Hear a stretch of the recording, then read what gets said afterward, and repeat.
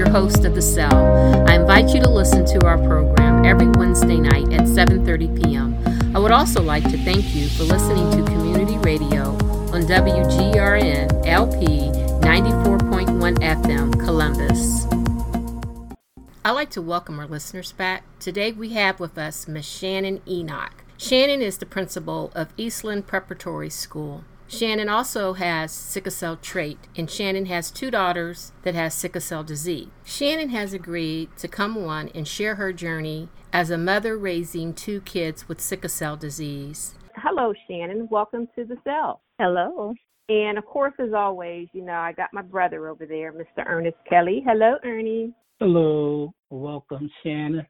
So, just to get it started, Shannon and I met during my nephew's engagement party, who happens to be his fiance is your sister, and that's how we got into the conversation about families with sickle cell.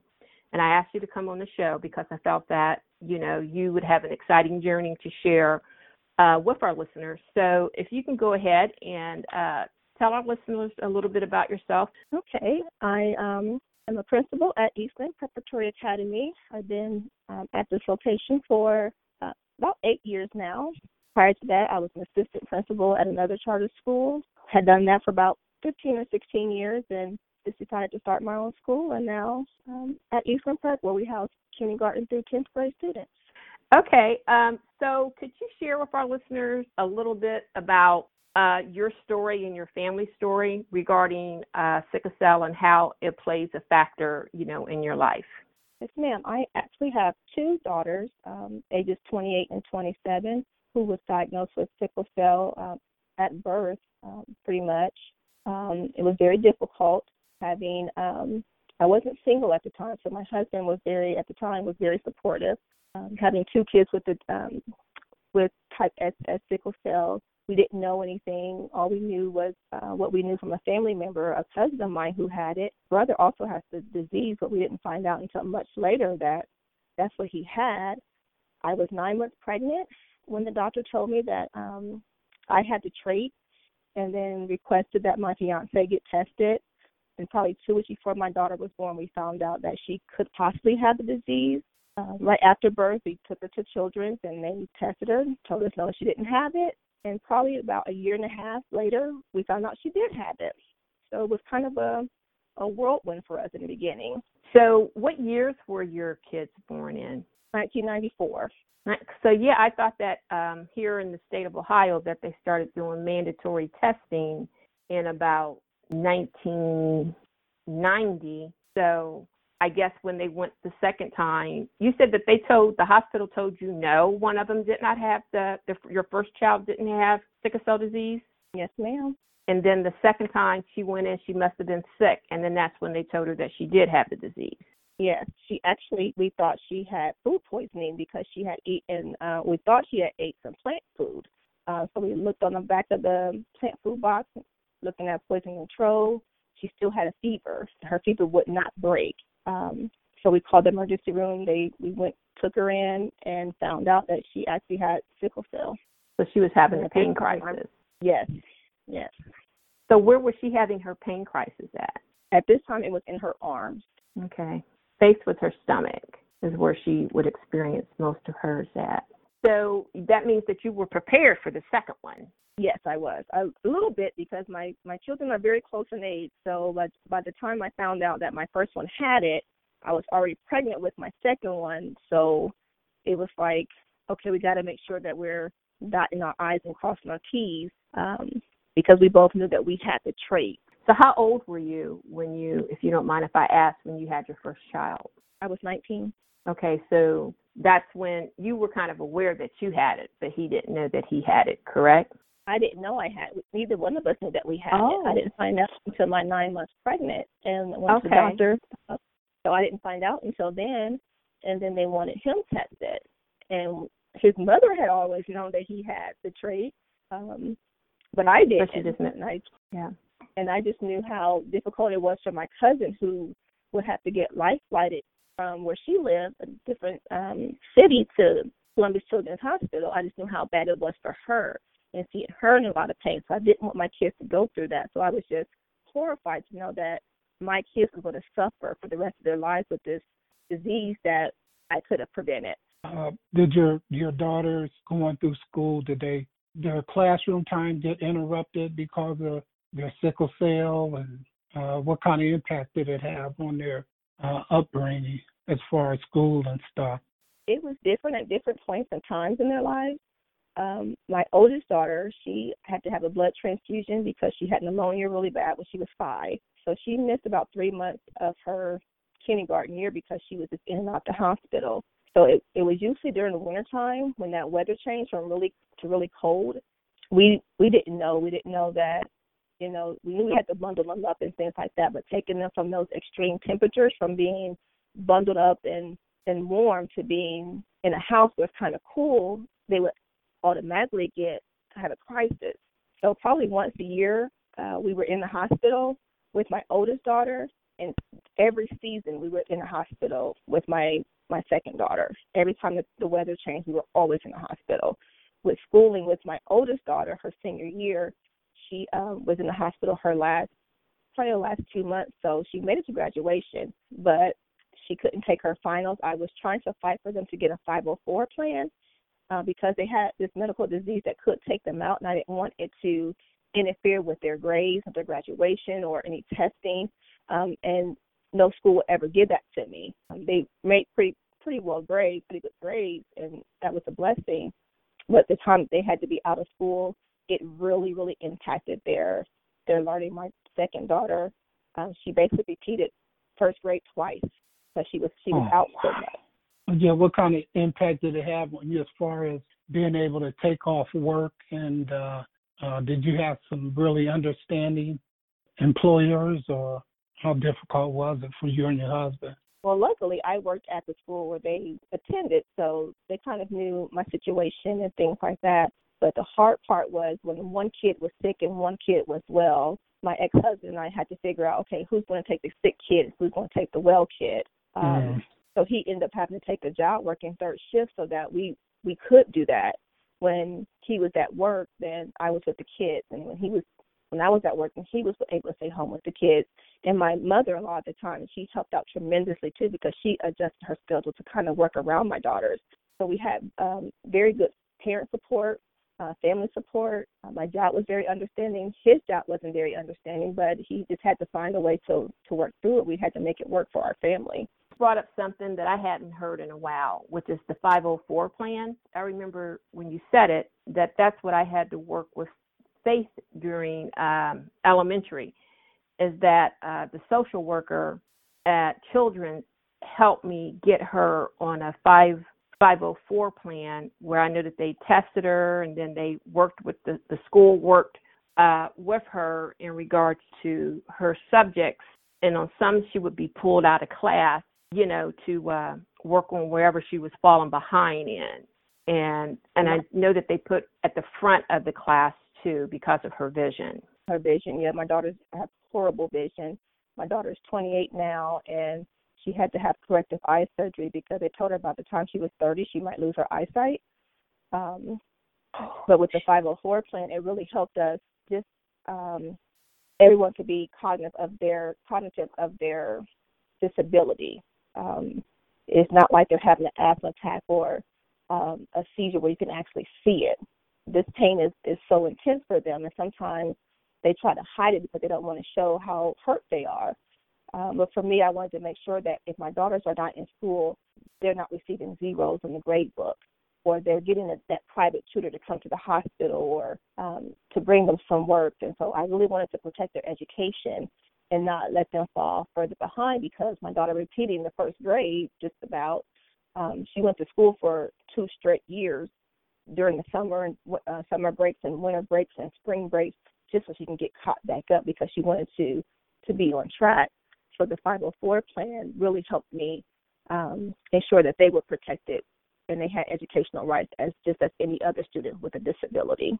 Did in school, because we've interviewed mothers like yourself with kids in school, and even some people we've interviewed that had the same traits that they have, and they always talk about like their school experience. What was your daughters? Did they ever share with you how they felt like going through school, dealing with sickle cell? They really didn't want too many people to know, but for them, they had to have the water bottles to make sure they were hydrated. My oldest daughter was bullied because they thought she was getting special treatment because she couldn't go outside in the winter. If it was too cold or if it was too hot, she couldn't go outside. She would kind of help the teacher. So they actually got bullied by other students because they thought they had the special treatment, and it wasn't that. It was just they couldn't be in those extreme temperatures. That sounds just like Habita Bankston. When we interviewed her, she said the exact same word for word. What you said is that, you know, kids were trying to bully her and thinking she is getting special treatment. That is just unbelievable, because I guess when they look at them, they look so, you know, normal, and they don't understand the pain that these kids are going through. And I myself did not understand the same pain until they were in high school, and I finally found someone who, a woman who I could speak to who had it, and I'm like, I don't understand their pain. I know they're hurting. I know they're in pain. And she told me, she said, it's worse than giving birth. And that's where it hit me hard, because I know how labor pains feel. And that's pretty deep. If you guys excuse me for a minute, we need to take an identification break. Hi, this is Ernest Kelly with the Faith Thomas Foundation. You're listening to The Cell on 94.1 FM, WGRN, and WGRN.org worldwide. Listen to us every Wednesday night at 7:30 p.m.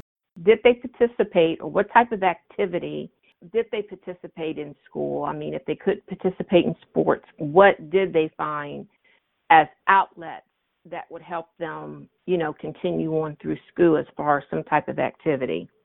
They were able to participate in some of the sports. So both of them were in the band in their middle school. So I was grateful to that. They loved the drums and the steel drums and things like that. They also were able to participate in indoor basketball, but they couldn't. We had to monitor their activity.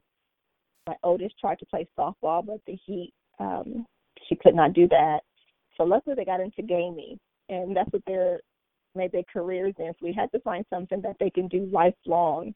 And I'm so happy that a great friend of mine told me, find what they want to do now in life and gear them towards that. So my daughters were always into gaming and video and things and stuff like that. So they've made a career out of it since they were probably in middle school, 10, 11 years old, and they just create games and create podcasts, and they do a lot with it, with the internet and gaming. My daughter makes more than me. Where does your daughter work at? What does she do? She's currently located in Florida, and she's an engineer, a gaming design and engineering. She's moving to Atlanta in a few weeks here, October. And my oldest daughter, she's here, and she does videos and pictures and things like that for people. And so I'm glad I got them into something that to be lifelong for them. I would hate for them to not to be able to work towards their passion and their dream. That was so smart. That was the best advice that someone could give you. Mm-hmm. You yes, know. Ma'am. So I just have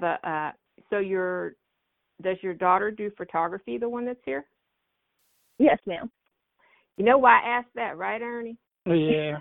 Yep. You shouldn't have told her that, Shannon. You should not have told her that. So we're looking for a photographer for our Red Diamond Gala. Okay. And we end up one of our. Okay, my son does photography. He's a young man of many talents. So he brought, the camera, that looks all professional. So we got Steffi, who happens to be like his assistant. She took the pictures. I said, because darn it, ain't nobody gonna know that we ain't got a professional up in here. The camera looked all professional and everything. She was doing all good. Very nice. She took some good pictures. So, Ernie, she's in the family now, okay? Yes.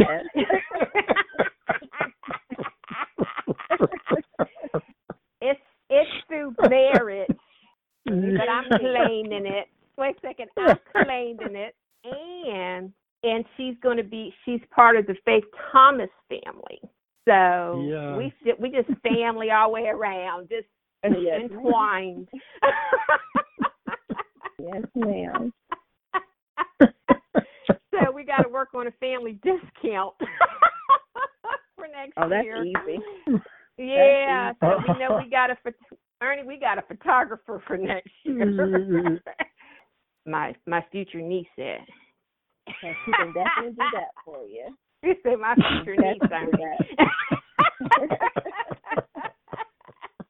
I'm claiming it. But somehow we got totally off sick of it. Yeah, we did. Right. It's okay. That's okay. That's okay because we got us a photographer for next year. So I'll be sending you the date. Yes, ma'am. Just let me know. I told you anything you need, I'm here. Yeah, see that, Ernie? Now, Ernie, how come you can't do that? How come you can't be like that, Ernie? Because Shannon is considerably younger than me. Not too much younger. I'm retired. Now I want to retire. Yeah. You do not look younger. You do not look old enough to be anywhere near retirement. I watched that video you guys holding that meeting beginning of the school year. Oh, okay. He does his research. I said, Google her. Google me. Yeah, he Googled me. Well, I don't want to waste her time because I can imagine it was a long day, and my wife used to do teaching assistant and stuff, so I know, physically it's demanding it's much more mentally. So I don't want to waste nobody's time when they, give us an hour of it. Yeah, I understand that. He's a good interviewer. He definitely makes up for what I don't ask. Both are great definitely right now. Let me ask you a question. Do you feel that by you having sickle cell trait, that you have experienced any type of physical ailments since you have the trait? I always have low iron, so I know that's one of the side effects or conditions of having the trait. So my iron is always very low, which means I'm always cold. And it wasn't until probably about 6 months ago, my daughter came to me and she said her doctor told her that I can have some of the same pain crises as they do. Not as severe, but I do get pains in my knees. I'm thinking, I'm getting old, but I've been having them since I was 20 years old. Pain in my back. And when I was younger, I was telling my doctor, my knees hurt. There's certain times of the day or during certain temperatures, my knees hurt. And he was saying, it's because you've gained weight and you have more pressure on your knees, or you're gaining weight, so you have more pressure on your back. And it wasn't until, like I said, a couple of months ago, she said, Mom, I think you have pain crises when you're going through this. It's not you have arthritis or you gain so much weight. It's just that you might be going through some of the same things I'm going through. Not as severe, but definitely I now think that some of the pains I have is not because of an exercise or because of a weight. I think it's when weather changes, my body, it goes through that. I know that 2022, if everything goes okay and we host the event again, what has been on my mind is, what about trait? What about it? Before they used to say that if you had the trait, it was no big deal, things like that. But they've done a lot more studying now with trait. And I'm like, I think we need to address the issue. What are some of the things that happen to individuals that have the trait? So that's going to be, I think, are going to be our topic for 2022. Do you have any grandkids that's right now that has it? And when your daughters were growing up and going through this, what was it difficult for you to get information about sickle cell when you first found out that your daughters were carrying sickle cell? Was it hard? Was the information readily available, or did you really have to work to find it? I don't have any grandchildren. When my when I first found out my daughter had it, Children's Hospital was great. I got all the information I needed. My daughter was going to the getting checked out every 6 months or every 3 months, and it was every 6 months when they got a little bit better. But it was always the question, what happens when they leave children? And I could never get an answer to that, or what was their life expectancy, and what can they do when they grow older, and what's going to happen. So no one could ever tell me what happens outside of the age of 18 when children release them. And luckily, children kept my daughters until they were 21. But we didn't have, at that point, we didn't have nowhere to go afterwards. It was never, many doctors didn't know about it. At one point in time when I was pregnant with my daughter and I worked in the doctor's office, I worked with 5 doctors, and none of them knew anything about sickle cell. They couldn't tell me anything or give me any information. And that's why I left that job, because you can't help me now. And if you can't help me now, you can't help me later. And we were just very distraught, thinking that my daughters weren't going to live to be 18 or 19 years old. They weren't going to grow into young women or adulthood. We feared for them having children, because it could be life-threatening for them. But yeah, my daughters, they have good doctors. Well, my oldest have a good doctor now, and just load her up with information. And they've told me that she's too old for me to come to the doctor's office with her, but I want to learn more.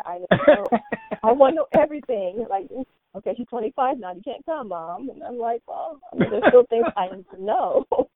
My husband now, he didn't know, and he plays football. So my daughter was in the hospital. It was the 4th of July weekend, and he had a football game, and he just takes off and go. And he didn't realize how much pain she was in. And even my nephew had came to see my daughter for the first time, and he's at this time probably 19 or 20. He said, I never knew, how much pain she was in. No one ever was there with us to see the pain they were going through and the medications that they fill their bodies with, even the little bodies. They were filling my kids with so many different types of pain medication just to get them comfortable enough to sleep. And that was the disheartening part, is all these drugs going into my daughter's system, and just so they can be comfortable and sleep. Wow. Yeah, that is something, because children will give you just about anything. But however, when they hit that, like you say, that 21, however long they decide to keep you, the other hospitals start to look at them as drug seekers, and it's hard for them to get treated. We have drug addicts in my family, and they know about our past. They don't want that to come on them and to be addicted to something like that. My brother, who has sickle cell disease, won't even take any pain medications, because we know that we are very prone to being addicted to medication. We don't want that, and just the scary part of that. But we know we need it, but likelihood that we become addicted to it. So my daughters are very cautious about the medicine they take, and if the doctor want to give them something that's too strong, they kind of hold off on it until they can't take the pain anymore. Wow. What was it like for you guys when you wanted to go on vacation? Did you have to start planning months ahead on? Absolutely. We had to start planning going on years vacation. Ahead. What? Yes. Oh, really? Yes, it had to be really? We had to plan at least a year to a year and a half in advance. We had to check the weather. We had to see how we were getting there. If it was a plane, a high altitude could change something in their sickle cell or cause a crisis. If they were going to be on the water, anywhere near the water, it had to be at a beach. They can't go swimming. Going into a regular swimming pool outdoors, automatic crisis. Going from that cold water, getting out the cold water into the sun, guaranteed crisis. So they could not go to a regular swimming pool. It had to be on the beach or someplace with warm water. So we had to plan at least a year and a half in advance just to check the weather, make sure everything was okay, and are they driving? Are they sitting for a long time? Or it was a lot. It's just frustrating. I can imagine being a youngster, teen, end up around all that nice beach, and oh man, that just got to be terrible. And get in the water, going to pool parties and can't get inside the pool, and cousins are jumping in and they can't do it. They couldn't do it. Well, how did you keep them lifted up after something like that? Because I know it had to be frustrating for them when you told them, hey, you can't go in there and that kind of stuff. If they did go swimming, if when it had to be indoors, so we went to the Y a lot, indoor swimming pool, we had a heated towels, so we had to bring heated towels with us to make sure that they warm their bodies. I can recall my daughter getting out the pool, and she didn't put her towel on, and she went right into her cousin's house where it was air conditioning. And I'm like, let's go home now because we're going to Children's later. And that's what happened. And she wasn't thinking. She was a kid. She was 8 and wanted to have fun. But we always had to have a watchful eye. And luckily she had her grandmother who, if I wasn't there, she was always there for her. Man, you guys are moms of the year. I had to be the voice for my kids. There was no negotiation. So some things are non-negotiable, and I just had to put my foot down and say, well, this is the situation. These are my kids. This is what they have, and either I can work for you or I can't. But my kids had to come first. My job never came first. It was always my kids. Yeah, and it's kind of a personal question. So excuse me, saying I'm not trying to get in business or anything. But okay. Yes, how did you? No. No, because, what she's saying, I'm just joking. We used to hear from other sickle cell girls, young, 21. How was your daughters when they was dating? How was that for them? How did they handle that, dating guys and coming up? It wasn't a problem. My daughters didn't have an issue. They would let whomever they were dating know that, hey, this is what I have. Sometimes I'm in this pain, and it was never a problem. People who were in our circle and was with us, they were truly with us. They understood, but they never have someone break up with them because they were sick or they couldn't be at a certain event or anything like that. And I told them, you have to find people who are going to be with you at all times and not against you. And they took that and ran, so we never had an issue with that. That sounds great. But just having them, now my husband now is just very supportive. And, if my daughter, who's 28, have a crisis, he's taking her to the emergency room, or he's going down there checking on her, making sure she has her medicine every 4 hours or every 2 hours. So, because he hates to see her in pain. But any little thing, he's looked at her eyes and seeing that they're jaundiced and looking at her hands, and he's much more aware of it now. He thought it was just, it's a blood disease, and didn't understand it until he saw it. And when he saw it, it was, oh no, this is life-threatening. And he makes sure that, hey, kids 28, 27, or 5, they come first.